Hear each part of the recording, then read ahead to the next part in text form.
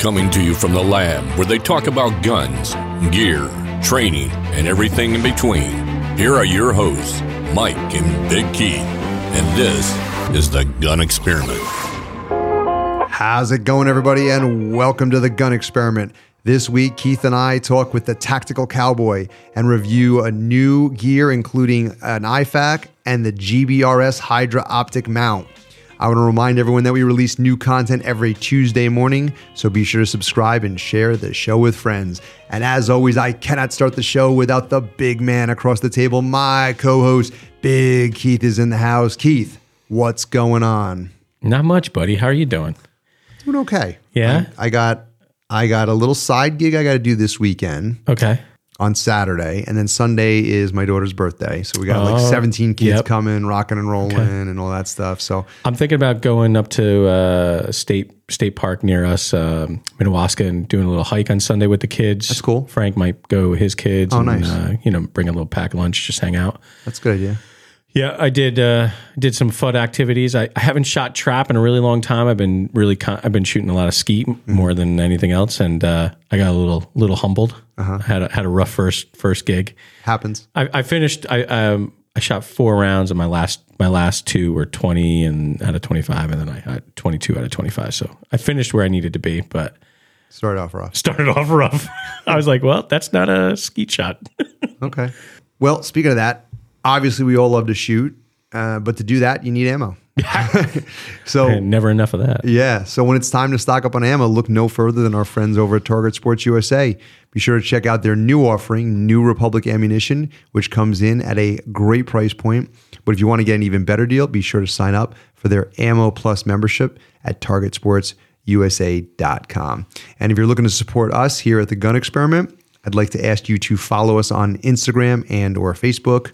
We're actually, I was actually thinking, I think I want to start pushing into a little bit of Twitter. I want to support the platform that is more supportive of freeness. Okay. Freeness, is that a word? Freedom. It is now. Yeah. I don't know. I'm on the fence about it. Like, I'm not really a big fan of Twitter per se, but I'm like, maybe I just haven't delved deep enough into it, Well, you're probably not a fan of it before it became freeness. I hate to say it. I really like Instagram. I like the visual, I'm very visual. I like the visual aspect of it. I just hate the fact that they're not free, Yeah. I like to touch things a little bit more. Yeah, you're tactile? I'm tactile. All right, that's cool. All right, so we're going to get into this interview, but before we do, tonight's interview is brought to us by Flatline Fiber Co. Chad's the man. We're going to review one of his products tonight. Oh, that's right, yeah. Yeah. So Flatline makes everything from slings to dump pouches to their new IFAK pouch. Foreshadowing. Yeah. This IFAK gives you everything you need in a very small and manageable size. We're going to talk all about it. And all their products are made by hand in the USA, include free shipping, and have a lifetime warranty. So go get yourself some of their gear, but don't do it without using our discount code GUNEXPERIMENT10 at checkout. Get yourself 10% off. And of course, thank you for supporting all the companies that support the show. We're going to get into this thing rocking and rolling. Today's guest is an Army Ranger who did 4 deployments conducting the Ranger mission in Afghanistan. He's currently the president and lead mentor at Tactical Cowboy Training Solutions, where they employ the measure twice, cut once philosophy. His outfit provides high-level training and creates repeatable and consistent results that ensure students will only need to cut once if the time ever arises. Without further ado, it is my pleasure to welcome Devin Soto to the show. Devin, how we doing, buddy?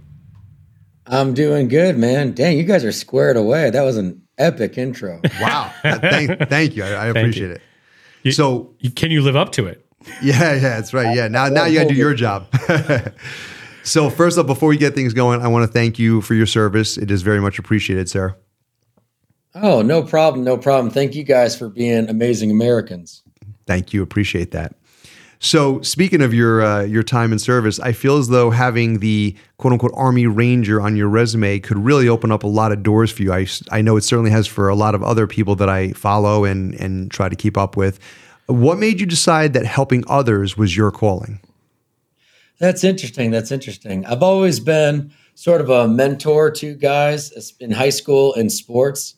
And then throughout my time in Ranger Regiment, my rock, I guess you could say, was always in the fitness realm, where as you know, in those kind of units, fitness is a very high level thing. So I ended up being with my team and my squad. I was the guy making all the fitness programming and everything. Okay. Getting us set up for success when we'd go out on target and stuff like that from that standpoint. So always kind of guiding people. Then got out of the Army, got my bachelor's in human physiology from the University of Colorado. So that's done a couple of things, helped obviously understand physical fitness and exercise science, but on the tactical side of the house, it really helps us understand the neuroscience behind how we learn. Because just like you guys mentioned, ammo is money and time is money. Yep. Also, it helps us understand like the human stress response in regards to self-defense. So those really, really tied in well. And then after college, me and my wife actually have the same degree in physiology from University of Colorado. Okay. So she went on to physical therapy school, and I was planning on that. But one of my buddies who I was in with was doing some contracting work, and he hit me up and he's like, "Hey man, you tired of school? You want to come work with us?" So I was like, sure, did that. And then when I was stateside, I started doing the mentorship and tactical cowboy thing. So that's just kind of where it all started. And yeah. So a couple follow-up questions. You mentioned fitness. That's awesome. Mm-hmm. I wish I could say that I am doing my best work in the fitness realm right now. You're but doing better than me. But I do need to get that a little bit more tightened up. I have a little bit of a plan for the next couple months. I'm going to try to employ and get myself sort of. You gonna start fasting with me? Nah, my diet's. I did a 42-hour fast this week. Really? Yeah. Yeah, it works for you. It works well for you though. Yeah. So, Devin, I thought I read somewhere that you are opening up a gym as part of your outfit, but I couldn't find it again. Did I make that up? Are you opening a gym? Oh no, you didn't make it up. You didn't make it up. Good. We just took that website off. It was too early. So that's something that Tactical Cowboy has been all about from the beginning. Okay. It really came from kind of my passion for fitness, but a lot with that military experience where you're not getting into any high level unit without being extremely physically fit.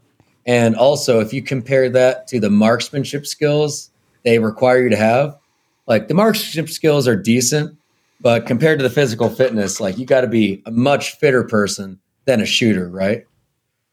So we add that into all of our classes, even in our intro to pistol mechanics class, we add in physical fitness, and we don't shoot under necessary stress, but we do every time we check the targets, every time they go to get their new magazines, every time they go to get water, whatever, we run everywhere we go.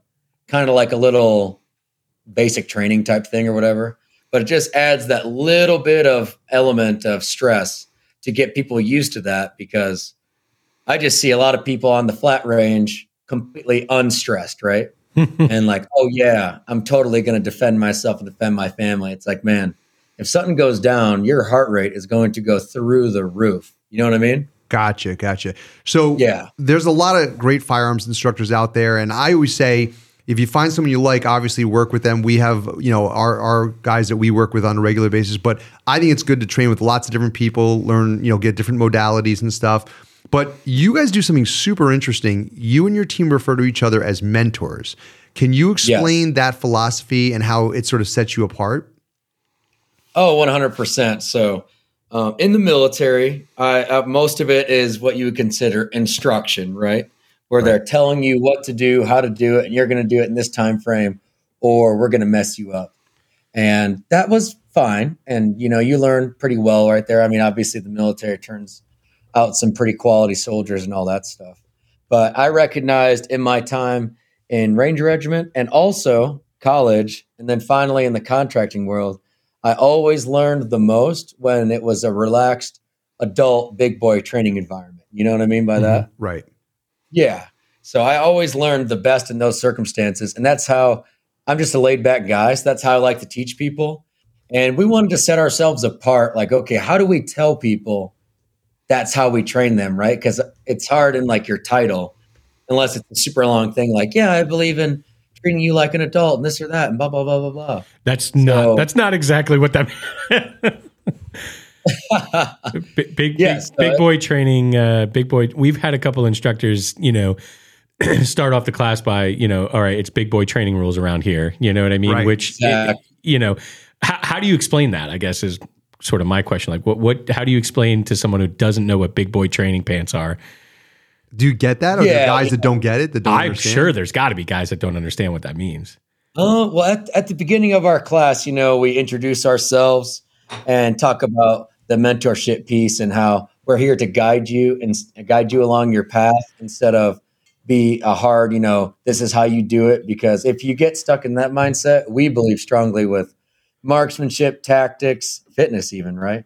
Yeah. If you get stuck in that instructor mindset instead of that adaptability, mentorship style mindset, you're going to fall behind. I just really like it because I'm very big on, as somewhat of an advocate and what we do with the show, I'm a bit of a believer in when you come in, if you come in sort of real harsh, you have a tendency to turn away newer people.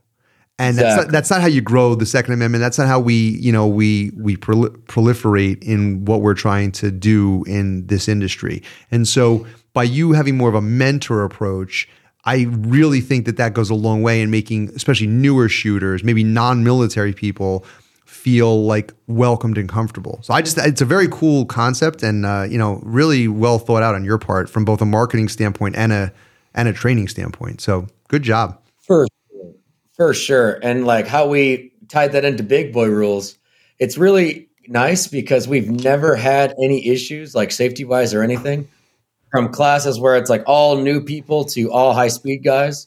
Because when we give those introductions and we talk about mentorship, the next thing we talk about is safety, but we don't just say, hey, what are the 4 safety rules and blah, blah, blah, blah, blah.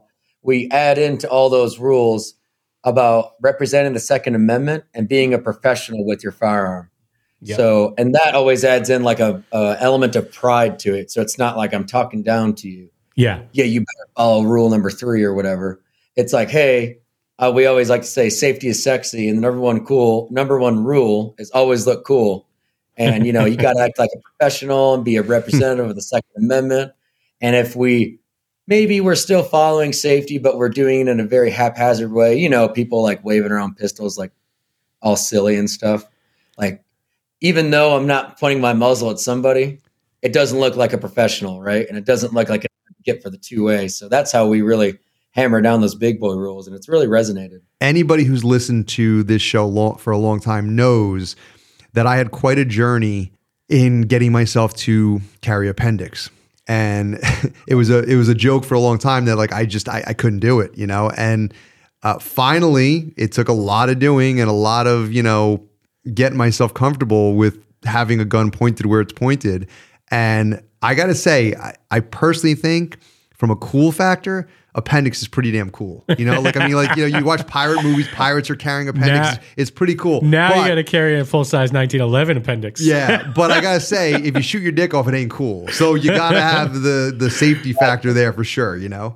And it's funny. We just kind of started getting popular on YouTube because we had one video, one like little short, get 1 million views, and it simply got people triggered, I think, because we're talking about a million views is 1 million views. Yeah, we're talking about workspace, right? And it's like the number one rule is always look cool. And if you're manipulating your rifle not in your workspace, it's pointed at the ground, you don't look cool. It's as simple as that, right? Yeah. So I noticed on Tactical Cowboy website that your bio talks about the name Tactical Cowboy and coming from your love of all things Western. And, that was something that your grandfather had instilled on you. And as I was reading it, all of a sudden, like Hank Williams started playing in my head. And I was like, it made me wonder, like, what kind of country songs you remember your grandfather listened to growing up? Like, what did that sound? Man. What did that sound like? Like, you get a good version of what it looked like, but what did it sound like? I mean, of course, in the garage, he would play, the old stuff that was past my generation. But growing up with him, a lot of it would have been just what's on the radio, right? So that would have been mid-90s country. So Alan Jackson, Garth Brooks. Oh, yeah. We just did a night vision operator course the other night. And we were all driving back from our range. So it's about an hour and a half drive, 3 a.m. And a bunch of our guys are into country music as well. And I shit you not, we were just jamming the 90s country, singing at the top of the songs like the entire drive back. It was sick. That's awesome. Funny. Yeah.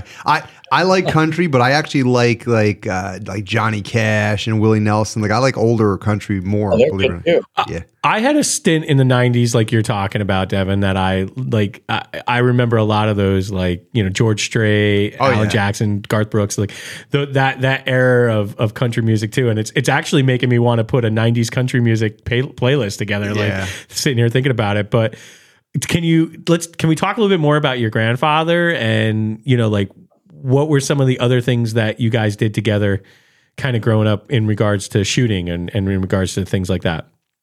That's funny you say that. So he was an advocate for those kind of things, I guess you could say, but he was a very busy man and he never really like, you know, he had a pistol and a rifle and that was it. Yep. I actually never shot anything until I went into the Army. Wow. Really? Okay.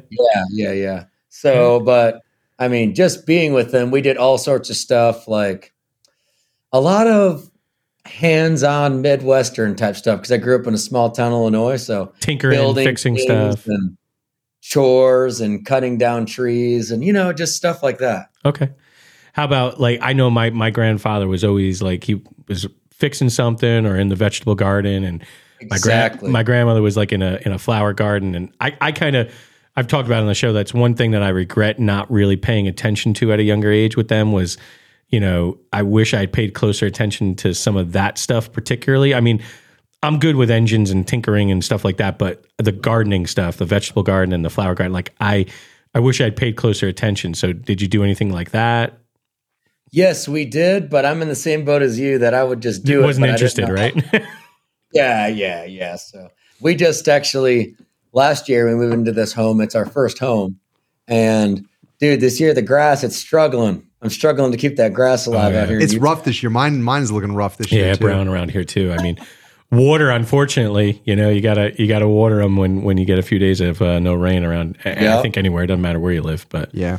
It's funny because, we're talking about your grandfather and stuff. And so I knew both my grandfathers, but my one grandfather, he passed away of cancer when I was young, maybe 6 years old, and very young. And my other grandfather, I knew much longer. But it's funny about when people are in your life. He was the kind of person that he had the way of making you feel like you were the most important person in the room when you were there. Yep. And so even though I was very young when he passed, I still have a very strong connection to him, even though we didn't have a lot of time together. So it's when I hear you talk about your grandfather, Devin, it's interesting because it's amazing how they have such an impact on your life. Oh, 100%. One thing that I pretty much lived with them because I never knew my mother growing up, and then my father passed away when I was 16. Oh, okay. Oh, yeah. I got my grandma left. She's still chugging along. Wow. How old's your grandma? She's mid-70s. So She's actually not that old. She's doing great. She's doing great. I love that you said mid-70s isn't that old. My dad's mid-70s, and he still is driving 50, 60,000 miles a year and loving life. So awesome. I'm like... nice. It's a mindset for sure. We were just in Hawaii, and we went on a little sailing canoe thing with these guys. They had two guides and me and my wife. And the guy that was leading it was like 55. And he was talking about he just had a couple on his canoe trip or whatever the day prior, and they were his age. But they were acting like they were like 80 or something, They're like, oh, I can't do that. Yeah. And then he was thinking in his head, he was laughing about it with us because he's like, yeah, you guys don't need life jackets, do you? And we're like, no, we're all right. And he's like, all right, go for it. And he started talking about them. It was hilarious. That's great. That's funny. So I read a review from a former student that had taken, I guess, a class with you. And he said they spent a couple days off the grid learning about small unit tactics and land navigation, how to execute recon, assault missions in the mountainous terrain. And then also the fact that they got to conduct small missions with a 7-man squad and dodging surveillance drones and patrols on ATVs. I'm not going to lie. Exciting. That sounds like one of the coolest experiences ever. I don't know what course that is, but I want to take that course. Was this a class or more of like a team building experience or like kind of like a LARPing thing? I think it's all three. I think it's all three. So, last year we thought of the idea because we had a buddy. I actually didn't even think about it. So when I moved out here to Utah, I started working at a local gun shop that has a range on it. Okay. And I was working there 4 days a week. Then it turned into 3, then 2. And now we're so busy. 1 is a struggle, but I still put in my time there because me and the manager are really good friends, and you never forget where you came from, right? Right. Anyways. And it's good to work for some range time. Yeah, exactly. I'm sitting there one day and we're just kind of talking like, something like that would be cool. And, oh yeah, like what if we made it like a mini ranger school or something? And then our other buddy comes in and he hears what we're talking about. And he's like, well, you could do that on my land. And I didn't really even know this guy that well yet. He was just friendly. Now he's a really good friend. And he was like, yeah, come check it out. So then the next day I drove up to his property and I was like, dude, this could be it. And then like 2 months later, we got a bunch of our diehards in on it and we did it. And this year we did a whole, like in January, I put out the word. It was a whole application process. And yeah, we got 11 guys ready to rock and roll. That's next weekend. So what's the name of the court? What's the name of that experience, first of all? Yeah. So we wanted to make sure it depicted what it was in the name, right? So we call it the Tactical Retreat. So what it's supposed to be is exactly what you said, like a retreat, a getaway for guys, team building, and then they can sort of LARP, right? So this year we got 2 Army Rangers, a Marine, and then a Chicago paramedic on the staff. Okay. So we're going to go over a bunch of different stuff, a lot of basic stuff, but that you'd have to do really well, as you're doing your little LARPing mission. Yep. And then, it's a 36-hour event, and we give them 36 intel hours. drops, and they have to use the skills we taught them. Or, hey, it's like the skills they brought in before. Because we've got a couple of our military guys in on this one. So, yeah, like whatever they do. And I have to ask, how many times a year do you do it? So we only do it once a year. Okay. And what does it run? If you could tell. It's only $1,000. Oh, okay. But there's an application process. So what are the requirements? Yeah. Oh, the requirements are basically you're not a weirdo. I don't know. Okay. That's fair. So there is, again, just like with everything else we do, it's very physical. Okay. So we make that well known. Most of the guys that come to it are guys we already know or referrals, Gotcha. Just because I can't have somebody out there doing this 36-hour event. Like they don't really sleep. They're up all night. Like, so it's intense. It's serious. Yeah. Oh, it's serious for sure. Like the guys last year, they performed extremely well, better than, I've seen military guys do it. But the reason is because, they're paying for it. They're putting out for it, right? Where guys in the mill, it's like, oh gosh, we got to be out here for 36 hours to start Major 7. No, it's really cool. What it's is, a cool idea. Talk to me. I want to hear a little bit about you have like another set of guys just kind of running drones trying to like find you guys. Is that like the yeah. So this year we're going to add thermal onto it as well. Wow. Last year we had 2 guys on 4-wheelers, the guy and his brother that knew the property really well. So they're riding around on 4-wheelers, and we had another guy with a drone. And we taught them how to, okay, you hear a drone coming. What do you do? Obviously, you get into the brush and stay still, right? Stuff like that. Or you hear the 4-wheelers, which is like, quote unquote, the bad guys patrol element. So taught them techniques like, okay, how to stay hidden and stuff. And I will say the guys on the 4-wheelers or the drone never saw these guys once. And it was epic. That's cool. I was stunned. I saw that review and I said, that's just a really cool concept, a very cool experience for people who maybe, this is the thing. We've had this conversation before. I'm sure you've seen the Dakota Meyer thing about LARPing. You've probably seen that before. I heard about it. I'm not actually super familiar. So basically he kind of like went on this like really massive rant about like guys LARPing. They just want to be like, guys like me and Marcus Luttrell. And he just kind of went on this big rant about how like, guys LARPing shouldn't pretend they're something that they're not, basically.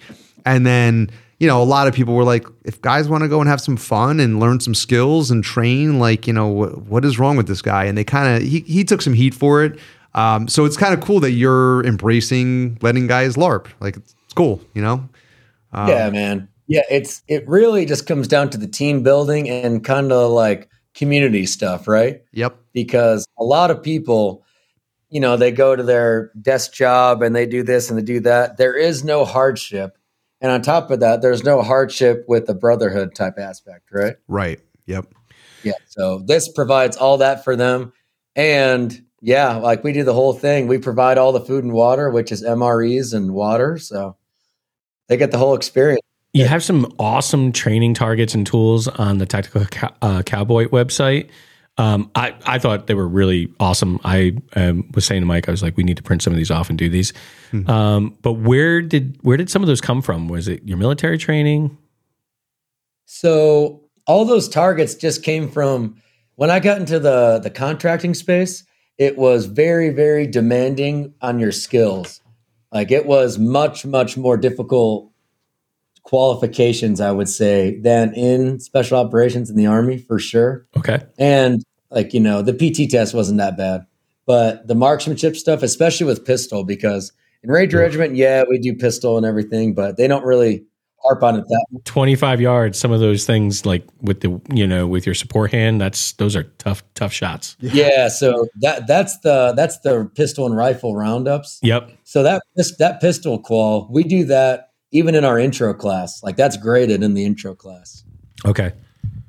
Yeah, for sure. Is there one of those out of that group, out of the ones that are listed on the website that you would recommend to the listeners to go look at? Yes. So I would highly, highly recommend the pistol standard and the carbine standard or the rifle standard. Okay. Those 3 circles.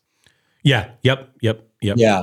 So it's a standard for a reason. So you'd be so surprised. It's only 3 circles. And the first circle is 10x1, meaning beep or threat or however your stimulus is. Yep. And you draw and shoot 1 round. You do that 10 times. Middle circle is 5x2. And the final circle is 2x5. So it's only 30 rounds. But that is the standard, right? And we've had plenty of guys. I made these when I was overseas with guys, these targets. And you'd be surprised how many high-speed guys even have a tough time like, okay, I need to be consistent and repeatable. And if you read on the paper, it says if you miss 1 round in the entire thing, it's considered a fail because if we're not consistent and repeatable at 3 yards, why are we trying to do all this high-speed stuff? Because there's no way I'm going to be able to repeat it under stress, Right. What is the time for this? We're actually looking at it. Some of it is, I think it's 2 seconds, second set and 2.5. Yes, actually, so the beginner standard is there is no time standard, just don't miss. Yeah, and which is intermediate like is 3. For all of our, private stuff we do, all of our intro classes, like we do this at all of them. And yeah, that's a very, very important one. Just don't miss. And then there's times for intermediate and advanced. And there's actually an elite time standard that we do at the operator performance courses that aren't on the paper because we don't want people to know them. But yeah, it's not like it's like 0.75 seconds from the draw or some crazy crap like that. Right. But it's less than 2. Yeah, it's less than 2. Yeah. No, I like it. Like, we should do this, Keith. I like this a lot. This is I was really impressed by some of these. I've not seen such good detail on other training websites and other trainers that we've talked to. So agreed. Very, very cool. And then I guess my last question that's kind of in this whole group here is, how does the Utah Readiness Center tie into all this? Is that like I'm assuming that's really where you guys really train, right? Yeah, so that is our range. Okay. So I own Tactical Cowboy, and then I co-own the Utah Readiness Center with another guy. That was kind of what I figured. Okay. It's a really big range, right? What is it? It's 350 yards wide, 750 yards long, right? And you just have like berms all the way around it? Yeah, we have berms on the back half. So essentially, we could use the entire range, the length of 800 yards, but the back half. So the berm right now is 350 yards wide and 200 yards deep. Wow. That's crazy. It's amazing. How did you move that much earth? That's a lot of earth to move. Contractors. Yeah. Holy moly. That's Paid someone else to do it. Yeah. That's amazing, man. That's cool. But yeah, that range is really nice because we can do what we really want to do, right? One thing we really focus on a lot is marksmanship with the rifle, the AR-15, we should all be consistent out to 300 yards, right? Sure. It's just most ranges and most training courses don't make you shoot past 25. Right. I mean, our local range is 100, and I recently did a fundraiser for at West Point, their marksmanship team through a fundraiser there, and I had never shot my rifle at 300 yards, and I was just surprised that I was hitting some of the targets. So I was doing it with a red dot, no magnification. I was like, this is crazy. I need to do this more often. It was fun. Yeah, man. Yeah. Yeah. We think that's very important. And you even see at that rifle roundup drill on the website, the pistol and rifle roundup, those are like considered our quals. And there's variations of them that are faster and stuff. But either way, most people find it very, very difficult to be getting A zone standing, kneeling, and prone at 100. Yeah. But we believe it should be the standard, right? Because why do you have that weapon system? So you don't have to get inside 25 yards. Sure. Right. Yeah. Sure. Yep. I learned I was that type of drill really put into perspective of me, deviation and, the idea of sighting in your rifle at 33 yards so that you can hit a 300-yard shot and it be the same, point.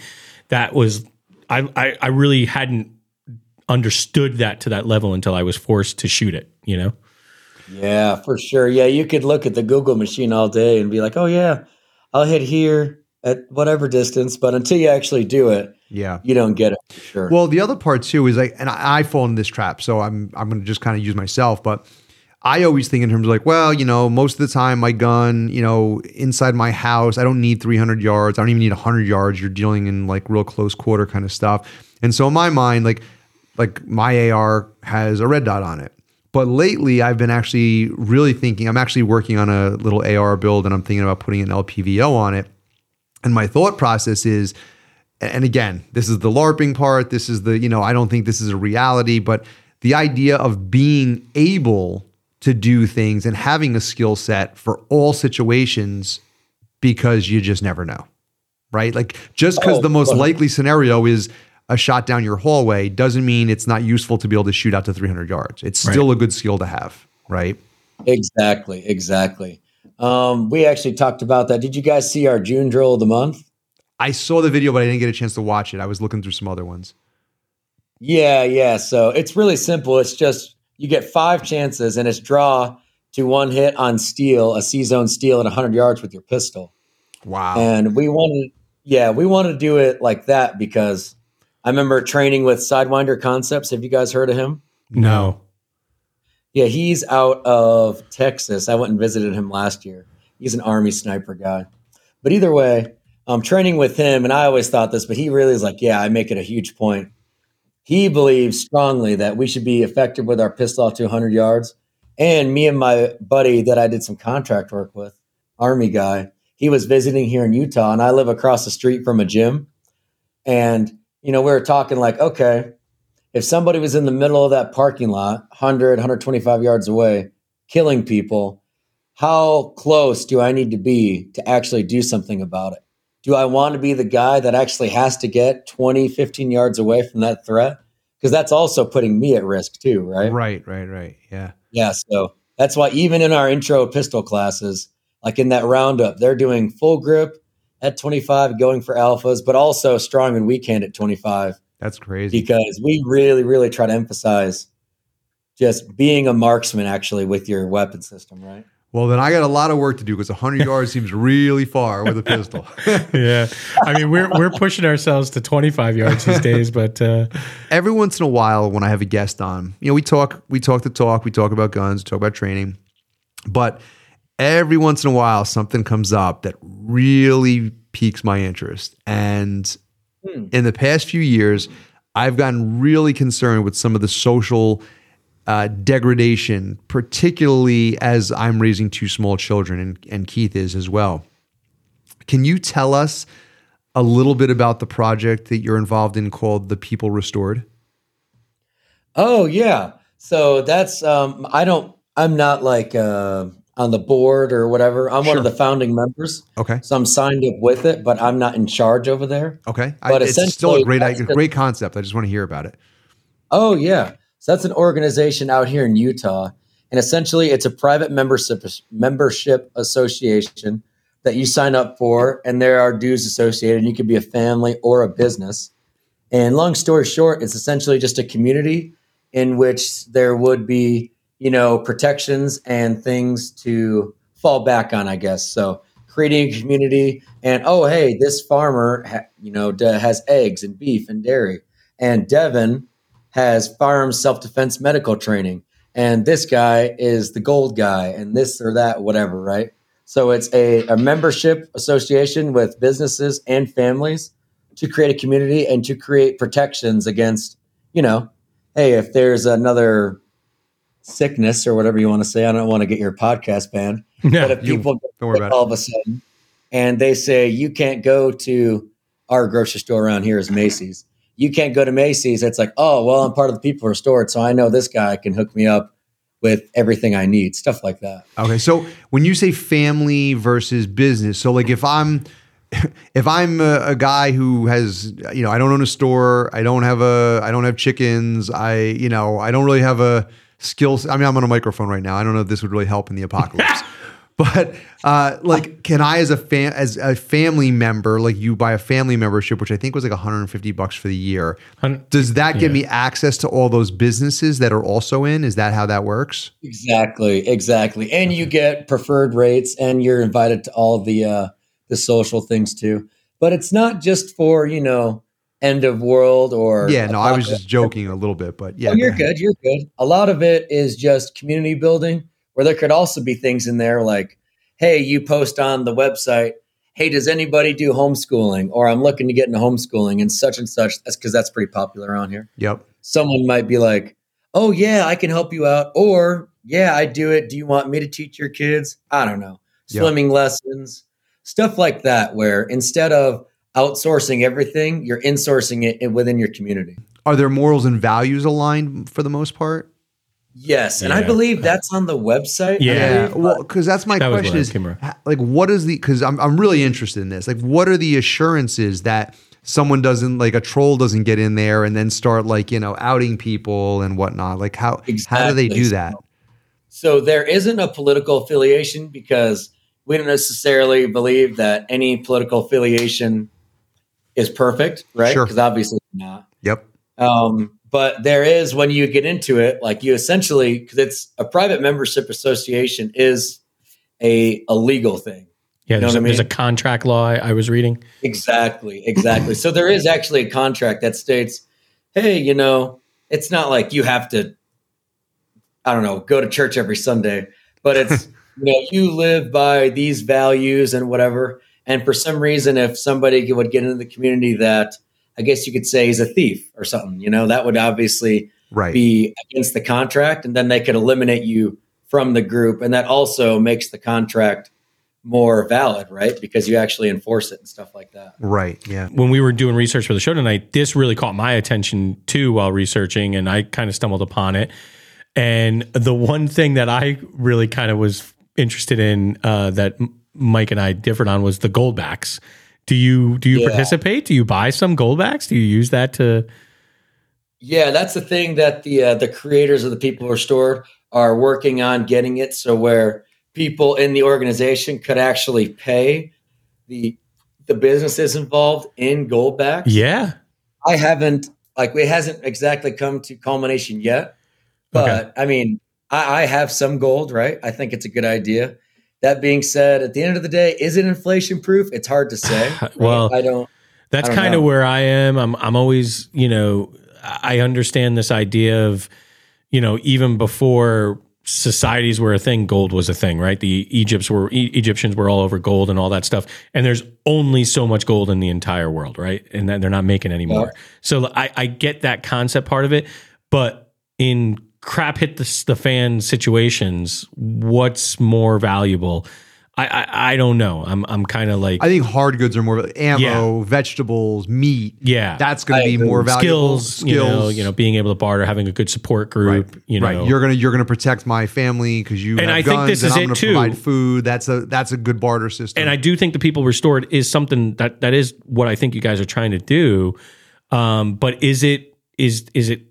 Do you think they want to try to get this more countrywide besides just Utah? Because I looked through the 300 businesses and a lot of them I think all of them were in Utah, if I remember correctly. But So right now the focus is for sure in Utah, for sure. And I think a lot of that has to do with you saw kind of on the Utah Readiness Center, right? Yep. Yeah. It's like our mission for Utah. Yep. Because as many people have seen, it's pretty tough to affect national stuff, but you can affect stuff in your own backyard 100%, right? Well, what I like is I think it says in the very first page is like something about being like canceled, right? Like it's kind of and that's just something that's a crazy concept to me, is the idea that people can't even speak their mind on their opinions of how they want to raise their children or how they want to conduct their lives without it turning into because you aren't towing the line that you should be towing societally, you're going to get canceled. Like that's like that is just so anti-American to me. There's things that I don't agree with, that I'm like, but you're an adult and you have the right to make decisions on your own, and that's fine. I'm not going to partake, but it is not always reciprocal. For sure. But yeah, that's going to be an awesome thing. And yeah, well, kind of getting back to the fitness stuff, because I just want to talk about it because I'm so excited. I want to tell you guys. No, go back to it. Yeah. So what I was getting at, Tactical Cowboy has been so involved with fitness for all of our classes, from even the intro to the operator performance classes, which could be fun to talk about as well. But either way, we've pushed it, and it's been a huge part of my life. And then recently I ended up meeting Mike with Fieldcraft Survival on the Black Rifle podcast. Did you see I was on that? Did you listen to it at all? I saw a couple of videos of you on it recently. I don't remember the dates of them, but I did watch a little bit of one. Yeah. Are you near him? Are you near Mike? Because I know he's in Utah as well. Yeah. We live like 40 minutes away. Oh, really cool. Awesome. Yeah. So we ended up hitting it off, and he's moving his headquarters down to Provo, which is like 5 minutes from my house. So long story short, they're doing a new headquarters, and we are creating that physical fitness facility inside of it. So it's going to be like a functional training site with group training. And yeah, we're going to recreate, just like we did with TCTS, go that quality over quantity mentorship style with the fitness. Because we always tell all of our Tactical Cowboy family, we call it, we're always preaching fitness. Well, now we're finally going to put our money where our mouth is and actually provide something. So that's cool. Sick. Well, that's cool. So kind of I guess a funny question, but there's not a lot of written articles about you, Devin. So as I was searching for things, I came across the Heritage Rough Rider Tactical Cowboy 22 revolver. It kept coming up all over the time. Do people associate you with that? No, actually. So that came out a year or two ago, right? Something like that. I think it was a couple of years ago, but I was like, it just kept popping up every time I was like searching for different ways to like your name first, Tactical Cowboy second, Tactical Cowboy first, your name second, like I throw an Army Ranger in there, like all these different types of versions, and everything, it kept coming up. Heritage Rough Rider Tactical Cowboy was like, people must think he is a part of this. That's hilarious. Yeah. That came up about like a year after we started, I think. My manager at the gun store showed me. It was pretty funny. That thing looks like crap. It does look terrible. Thank you for saying it. It does look so bad. That's great. I'm like, for the listeners, it's an old Western revolver with a rail attached to the top of it. And I don't know. It's like $200 or something like that. But it also then led me to want to ask you: is Tactical Cowboy trademarked? You might want to get on that. Yeah. Yeah, well, there's a couple other YouTube channels and a couple other social media pages before us that called themselves that, but trademark laws are who gets there first, buddy. You might be right? You want to be the one. Yeah, it's interesting. My wife actually thought of that title because we were trying to think of something we wanted to be the opposite of a lot of other training companies that are, I don't know, whatever. Just something, they're all super high speed and tactical. And, I'm like a night vision operator. I don't know, all this crazy stuff. And our style, we wanted to be mentors. We wanted to have a relaxed training environment and guide people, like quality over quantity. And we're like, okay, how do we convey that in a title? And then, I'm into all things Western. My grandfather got me into that stuff. And my wife, she's the one who thought of it, because we're out here living in Utah. ranches and horses and cowboy stuff's popular. And she's like, why not tactical cowboy? And at first I was like, oh man, that's way too cheesy. But you wear the hat, you wear the cowboy hat and everything. It's kind of it's cool. She warmed you up to She warmed you up to it. A lot of people think it's cool. Then a lot of other people, they're like, you're not a real cowboy on the internet. But hey, the comments help the engagement. Yeah, that's true. Listen, I think it's really cool. The only thing I don't like about this whole thing is the fact that you're all the way out there and we're all the way out here. And that's the only part I don't like. You ever travel? Where are you guys based out again? We don't even want to say it. We are deep behind enemy lines in New York State. Yeah, that's what you said. So when you guys are going to come out for some classes?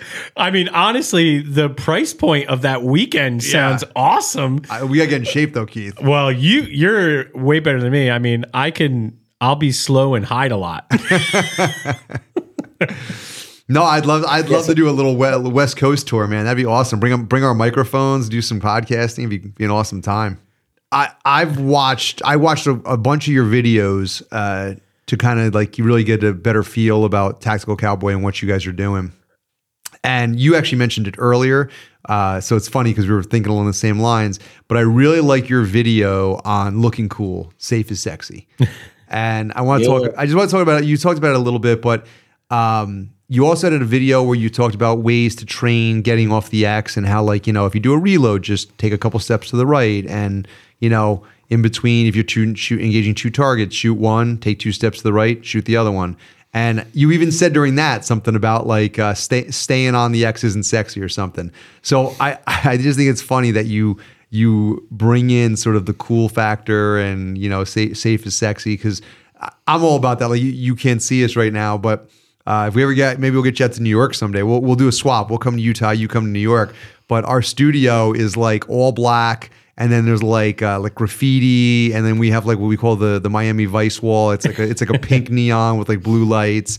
And so I'm all about like kind of like you were saying, Tactical Cowboy, like sort of like not that typical stuff. I like kind of like atypical. So how has that worked for you? Obviously, you got a lot of clicks on that, but how has that sort of like looking cool thing worked for you overall? Oh, it's worked. It's worked really, really, really well.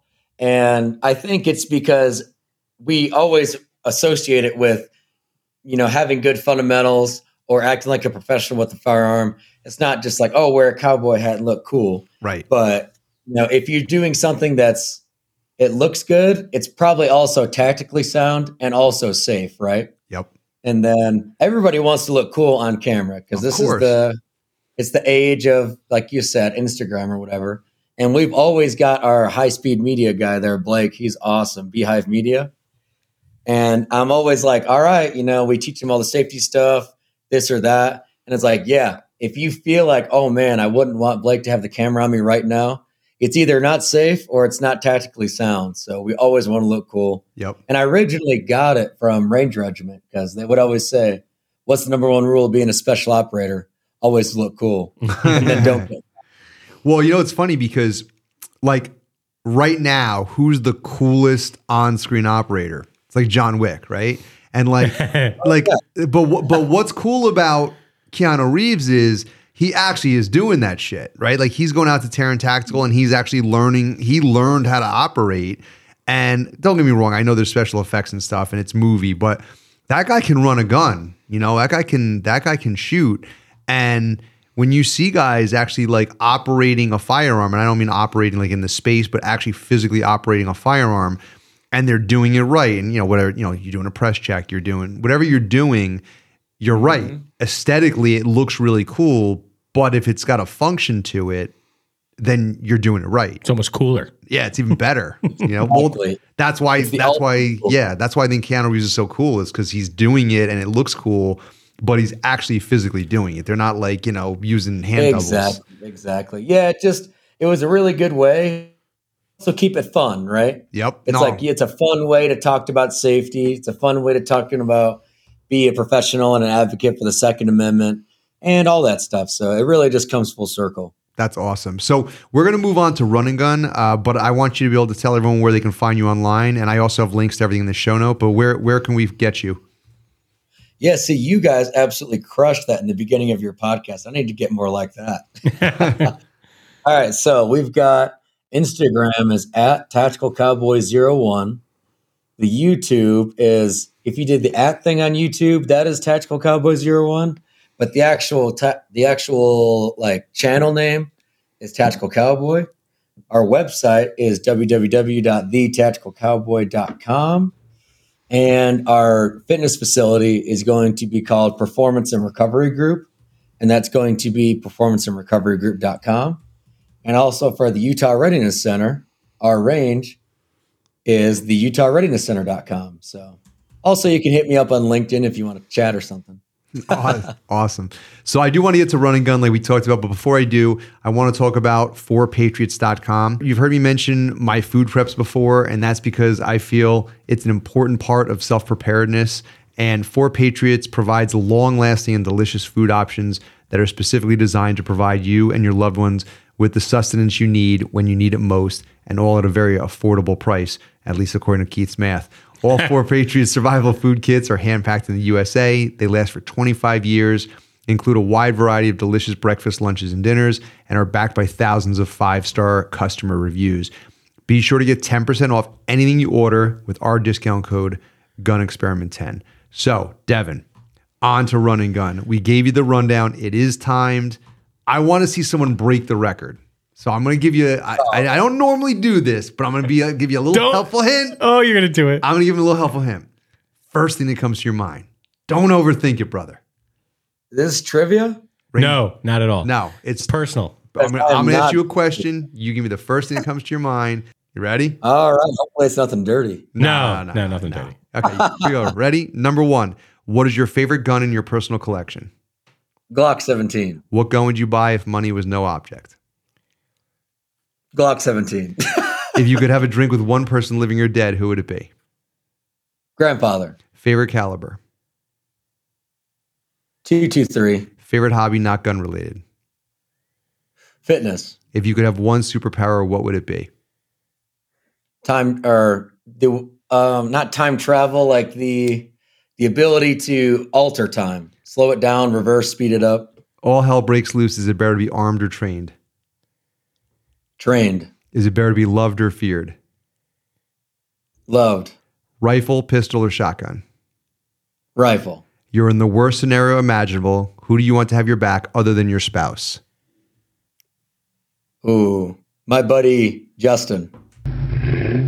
It's time for Top Gear. Let us test it before you invest it. He just, you had a couple hesitations. 52-22. The record is 36-8. You were coasting along. You were doing pretty good. There was a point where I was like, okay, top three, he's got it. Yep, and then a couple caught you, but overall, pretty good. Probably a little better than middle of the pack, I'd say, right? It's about middle. Okay. Yeah, 50 seconds is like that middle ground part.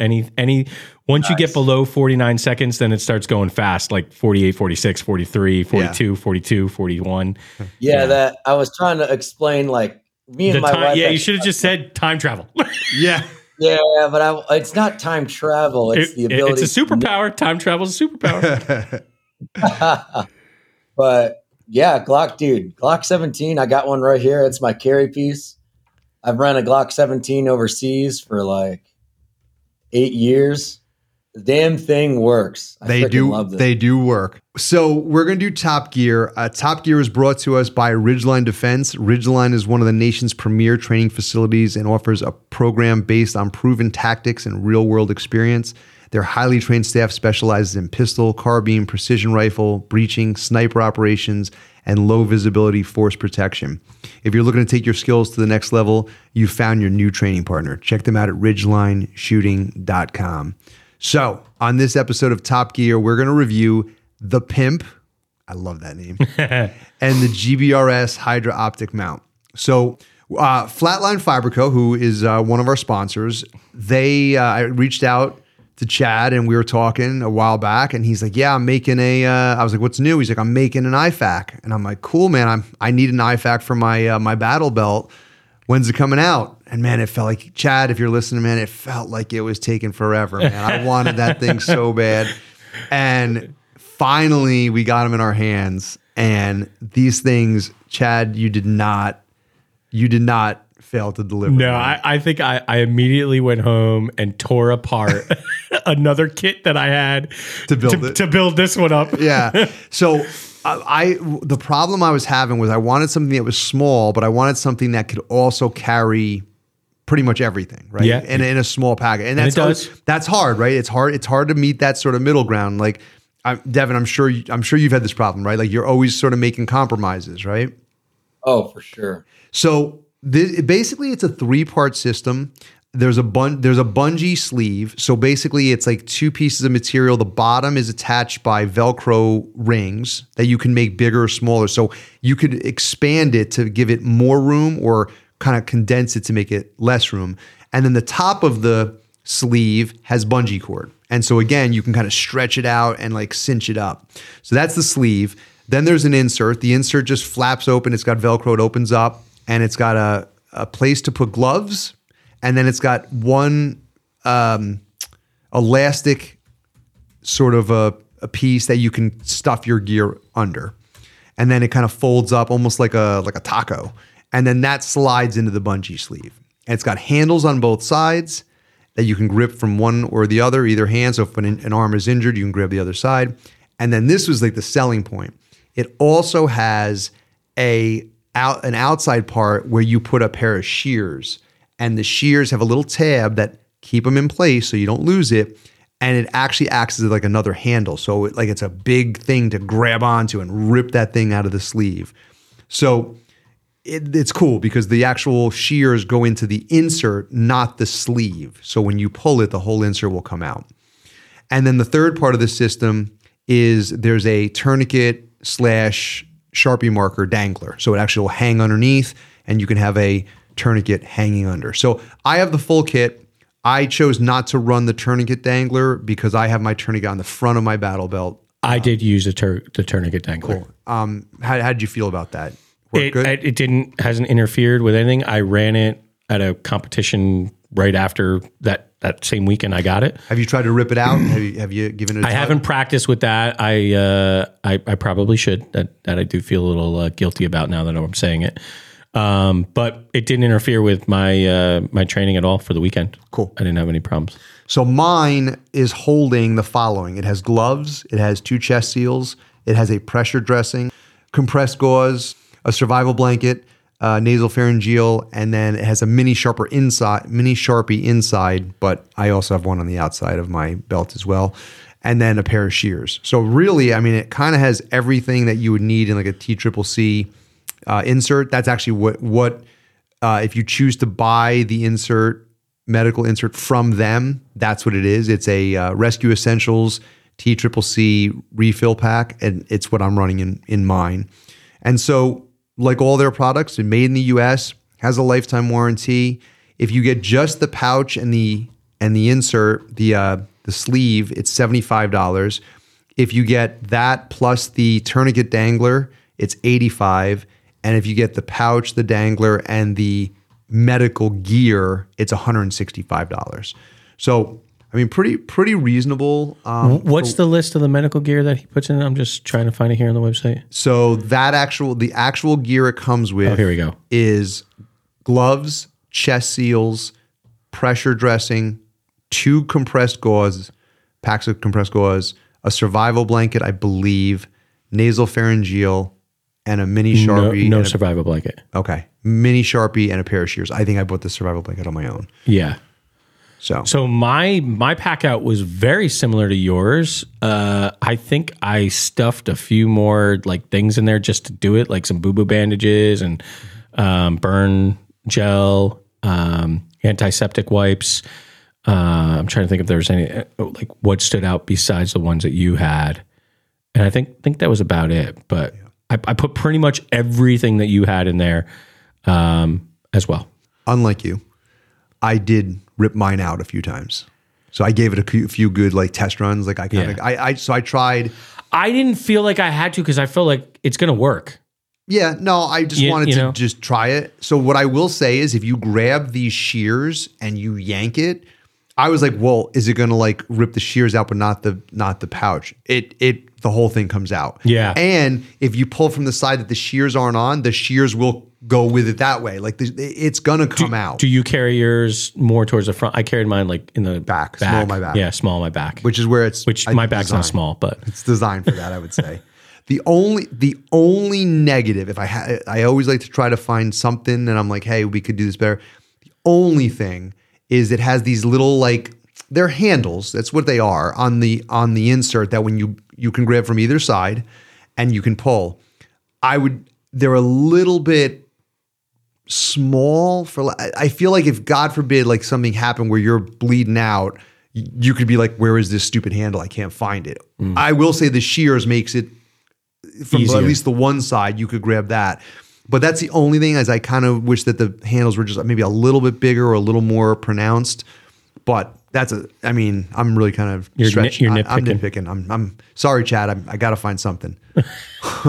It's like you come in, you're like an auditor. You come in with a blank piece of paper. You got to fill it with something. I got to give you something, Chad. That's the only thing, though. Everything else, it's worked perfect. And the other thing I like is this: when I ripped it out today a couple times just to give it a couple trial runs again, and I'm like, now I got to get this thing back in. Like I got to put it back in. You know what? You undo the bungee, you loosen up the bungee, you spread it out, it slides in, you tighten up the bungee, and you're ready to rock and roll. Like you could, if you wanted to add to your training regimen where you're like, hey, we're going to take 4 shots, run, and then mimic being hurt and pull out an IFAK just to kind of get that motion down. I'm always like, yeah, but then I got to stuff the thing back in. It's actually really easy to do. Oh, I see what I'm listening to you talk about pulling the shears. Yep. And I didn't loop it. So I see this little loop around one hole of the shears. That's why we do this show. Yeah. Look, you're learning. I'm learning. Right? I didn't notice that loop. Learning's fun. Yep. Learning is cool. Yeah. So everything those guys do is great, and this is no exception. It's a very well thought out system. He was not, when he told me he had a good concept of how he wanted to make this thing work. I was like, how's he going to put the shears that way? The color selections on these are awesome too. I don't think we're really, giving him enough credit or talking about that enough on that. Drop that list. What do you got? You got Black, Coyote, Ranger Green, Wolf Gray, Multicam Tropic, which is always a fan favorite, Multicam Black, and Woodland. Yeah. Yep. So lots of cool colors here. And, I felt like, I have a Blue Alpha battle belt and, a couple I have a flatline dump pouch and now this flatline IVAC, and they match. Like I went with gray because that's my battle belt. They look the same. Yep. Like it's really good. The other thing I will say that's cool is when you open up the actual, like when you pull it out and you open the IFAK, the glove pouch. So there's a little tiny place to put your gloves. And what I thought was cool about that is, listen, the IFAK it's an individual first aid kit, but let's be honest, a lot of times you could be using it for someone else, right? Well, it's an individual. It may not be you. Yeah. So what I liked about that is when you open that up, the gloves are right there. So like if you're getting ready to get down and dirty and work on someone, you don't want to be like spilling stuff all over. Like the gloves are right there. It's like the most prominent place. Or, you didn't do a good job using licking your fingers from lunch. Yeah, exactly. Yeah, you don't want to get some like finger licking good up in that cut. Right? All right, we're going off the rails here. So, Devin, I need you to save us. All right. So, talk about the GBRS Hydra optic mount. All right. So, I got it right here in front of me, and you guys looked it up online, correct? Yeah, we're looking at it right now. We did. And you had said something when I spoke to you that it's a little controversial. And I want to know, I'm spicy. I like controversy. So that's actually why I ended up getting into it. So, it's a tall optic mount. So basically it brings your optic to about 3 inches off the bore or 3 inches off the rail or whatever, which is pretty damn tall. If you guys can look at it online, you'll see it's probably taller than any other optic mount out there. Yep. And back before I ran this, I never ran, a Unity or anything taller than 1/3 co-witness. So I was all about just regular height everything. So I was actually not a believer in this mount. And I was overseas working with a bunch of guys that mostly were against it, right? And we're running night vision and everything. And I was running passive aiming through night vision. You know what I mean by that? No, Yes. I do not. Yeah. So I was running that with a regular head object and everything. But the GBRS guys, they're a couple SEALs out of Virginia Beach, and they created this. And it's very, very expensive. And they are very highly qualified, but they in a tasteful way, they let you know, and they put out really good information. But you know how that could be, right? Guys being like, oh, they're all full of themselves and stuff like that. So I'm sure I'm not on Reddit, but I'm sure if you got on there, you can find out a bunch of stuff. Yeah. So we'll define very expensive. It's $500. Yeah, you can buy another gun. Yeah, Glock 17. Yeah, exactly. So I could buy a Glock 17 with it. Either way, I was not a fan, right? But then everybody I talked to was, not everybody, but most people I talked to were so against it, right? And these are all experienced dudes. They're like, oh, you don't need that. Then your laser is going to be way too off from your bore and all that. Either way, whatever. Doesn't matter. I was like, you know what? I'm going to have an open mind and I'm going to try this out. So then I was like, all right, let me see if they'll give any vets or guys doing stuff a discount, right? LE or whatever you want to call it, contractor type thing. They got back immediately. They're very responsive. And actually, I talked to the owner, and me and him still talk to this day decently often. And he's like, you know what, man? I explained to him my situation. This is what I do. He's like, you know what? We'll just send one to you so you can T&E it. And I was like, damn, all right, sweet. That's cool. So got back from overseas, and I was like, dang, this thing is so tall. Anyways, started running it, thinking what everybody else thinks about these tall mounts, right? They all, or maybe correct me if I'm wrong, but a lot of the chatter is, from what I hear, is you're not going to be able to shoot at distance with it. You're not going to be able to shoot in the prone and all that kind of stuff, right? Yeah, is that stuff you guys have heard before? Or? Well, I don't know much about this, but so I'm assuming when you say that, like shooting from the prone, you're talking about because you're sort of in a fixed position with your cheek weld, and this is a lot higher. So up. I could almost see that point, but it looks comfortable standing up. Yeah. So exactly, because with this system, it's so tall, you do not get a cheek weld whatsoever. Right. The most thing you get is your chin. If you've got like a chiseled chin, if not, I guess it's just like your chin fat is on or whatever. one of your chins. Yeah. One of your chins is on this. Either way. So, cause it's not repeatable, this or that, whatever. So I ended up throwing an EOTech on it because an EOTech and a 5X magnifier behind it. Mm-hmm. It's been really nice because it is damn near parallax free.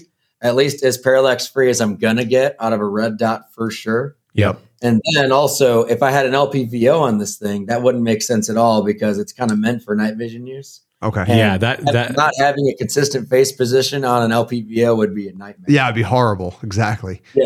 Anyways, toss this EOTech ESPX 3-4 on it. And all the reviews I saw online, which were very minimal, only were about doing this with CQB. Which is what they designed it for. Okay. In a way. But I was like, well, we do CQB classes and I'm all about that fun stuff.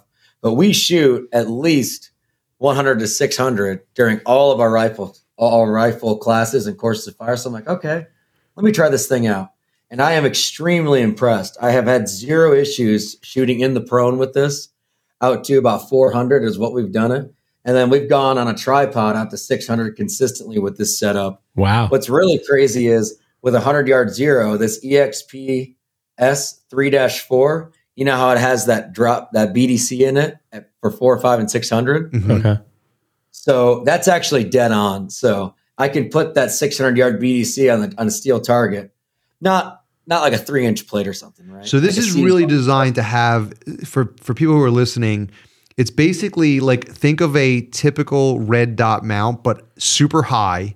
And then in front of it, it has a pick rail that you would basically put like a maul on for an IR. Yeah. And if you're trying to visualize it at home, I almost think of it as like those high high diving boards, and then like the one underneath it. It does. So look like that front pigtail, bar is like the lower level of the high diving board. It does look like a couple of diving boards. That's actually a pretty good visual. But am I right about that though? It's red dot mall in the front or IR in the front, and then it sounds like what you're doing is you're putting in a magnifier behind the red dot to kind of give you that distance that you're looking for. Exactly. So Unity partnered with GBRS to create that because they didn't have anything that tall. Okay. But either way, close up, this mountain has been fantastic, and the holds have been no issue. I ended up going with 100-yard zero because it's so tall, right? If I did anything like a 33 or a 50, I didn't want to have to deal with any crazy bullet rising stuff at like 200, right? Mm-hmm. So I ended up going with 100-yard zero. The BDC is dead on with the EOTech, so I feel super confident with it out to 600. And under night vision, this thing is a dream. The reasons being, one, it keeps the weight really far back on the rifle, right? Because I don't have anything but my light up front. Where normally your IR would be more up front, correct? Exactly. By the way, I'm talking completely out my ass because I don't know a lot about night vision, but I'm starting to learn it. So typically it's run up front though, correct? Yeah. And it's such a nice upright heads-up display a lot of us guys nowadays are actually, like the IR laser and all that. A lot of guys are aiming with that in the past. Yeah. Right? Nowadays, that's almost like a backup. And a lot of us are running, actually, you're looking down your night vision tube through your optic. Right. Yeah. So this height is fantastic for that because you don't have to scrunch your head down, get your tubes behind it. Yep. It comes up perfectly. And so that's the one thing that I feel like, sorry to interrupt, Mike. That's the one thing I feel like I see like right off the bat is a lot more comfort when you're wearing a helmet and nods and all that other stuff because you're able to keep your head like up so straight, Yeah, I can see that. I do see that as a benefit when you're, like you said, like lining your tubes up. But the only thing is, I really feel like losing your cheek weld though could like throw you off. How did you get used to that? I don't think that's a problem. I think that's in your head. It just seems so high. Yeah, initially I thought it was going to be a problem in the prone, especially, right? And prone, in the I can kneeling. see it. Yeah, but it has not been. Just for me, the size of my face, I do have a spot on my chin where it touches the buttstock consistently. Okay, but that's also why I went with a true holographic in an EOTech, because if there is deviation, I have the best chance of being as close to parallax free as possible. Right. So this was not planned, but it's kind of the show taking us in this direction. And you'd said how people were it's controversial. People are kind of like, poo-pooed on the idea of this thing. Why do you think it is that when stuff comes out, nobody wants to give shit a chance? It's like, if this is how it's been, it's got to stay this way. Is that just human nature, or? Yeah, I think so. It's not just this industry, right? No. Yeah. It's all sorts of industries. Yeah. And I think one of the main reasons is because, when these guys came up with their business, the first time tons of people I know saw their business is this mount, right? And a lot of people, I guess you could say, talked crap on it because they're like, oh, well, you're reinventing the wheel. It's not necessary. And then, the laser's up here to free up rail space, so then your hand doesn't get in the way of anything, so you can have your natural grip, which I love. Right. And they're like, oh, you guys are just reinventing the wheel for no reason and charging people $500. And it is expensive. Right? I was like, the price point doesn't help their case. When something's expensive, that doesn't help your case. But it's just funny because every once in a while something comes out that people don't do that to. And it revolutionizes like we talk about a lot on the show, Keith, like the 2011. That's a pretty, at this point, I think it's people poo-pooed that for a while, I guess, right? Yeah. Yeah. I guess maybe now it's kind of in its sort of renaissance, maybe. Yeah, I think this will get that way too. But yeah, I think it is human. Change is hard. Yeah. People don't want change. It's like the EV car, right? Yeah. It's like. Yep. Yeah. But either way, overall, my experience, I've had this since late January, and we've shot 6,000 rounds out of this system with it at all close ranges, night vision stuff, CQB, and out to distance consistently. And I have to say, I'm going to keep running. I am extremely, extremely happy with it. I'm surprised. Cool. Very, very cool. Thanks for the review. I appreciate it. So, Devin, I want to thank you for spending time with us. As a lifelong learner, I really appreciate your teaching philosophy and admire your desire to genuinely help people achieve their goals, not only in shooting, but we talked about it in their physical endeavors, but overall life in general. It seems like if we ever make it out to Utah, we're definitely gonna have to train with your team. I really would enjoy that. Oh yeah, we're gonna make it happen. We'll get you guys out here and we'll do a podcast on video and down here in my studio in the basement. It's gonna be sick. That sounds good. Love it. To everyone listening, we want to thank you again for taking time out of your day to tune into our show. You can find links in the show notes to all of our social media, so be sure to follow us on Instagram, Facebook, Twitter, and Discord so we can keep the conversation going. Gentlemen, thank you so much for the conversation.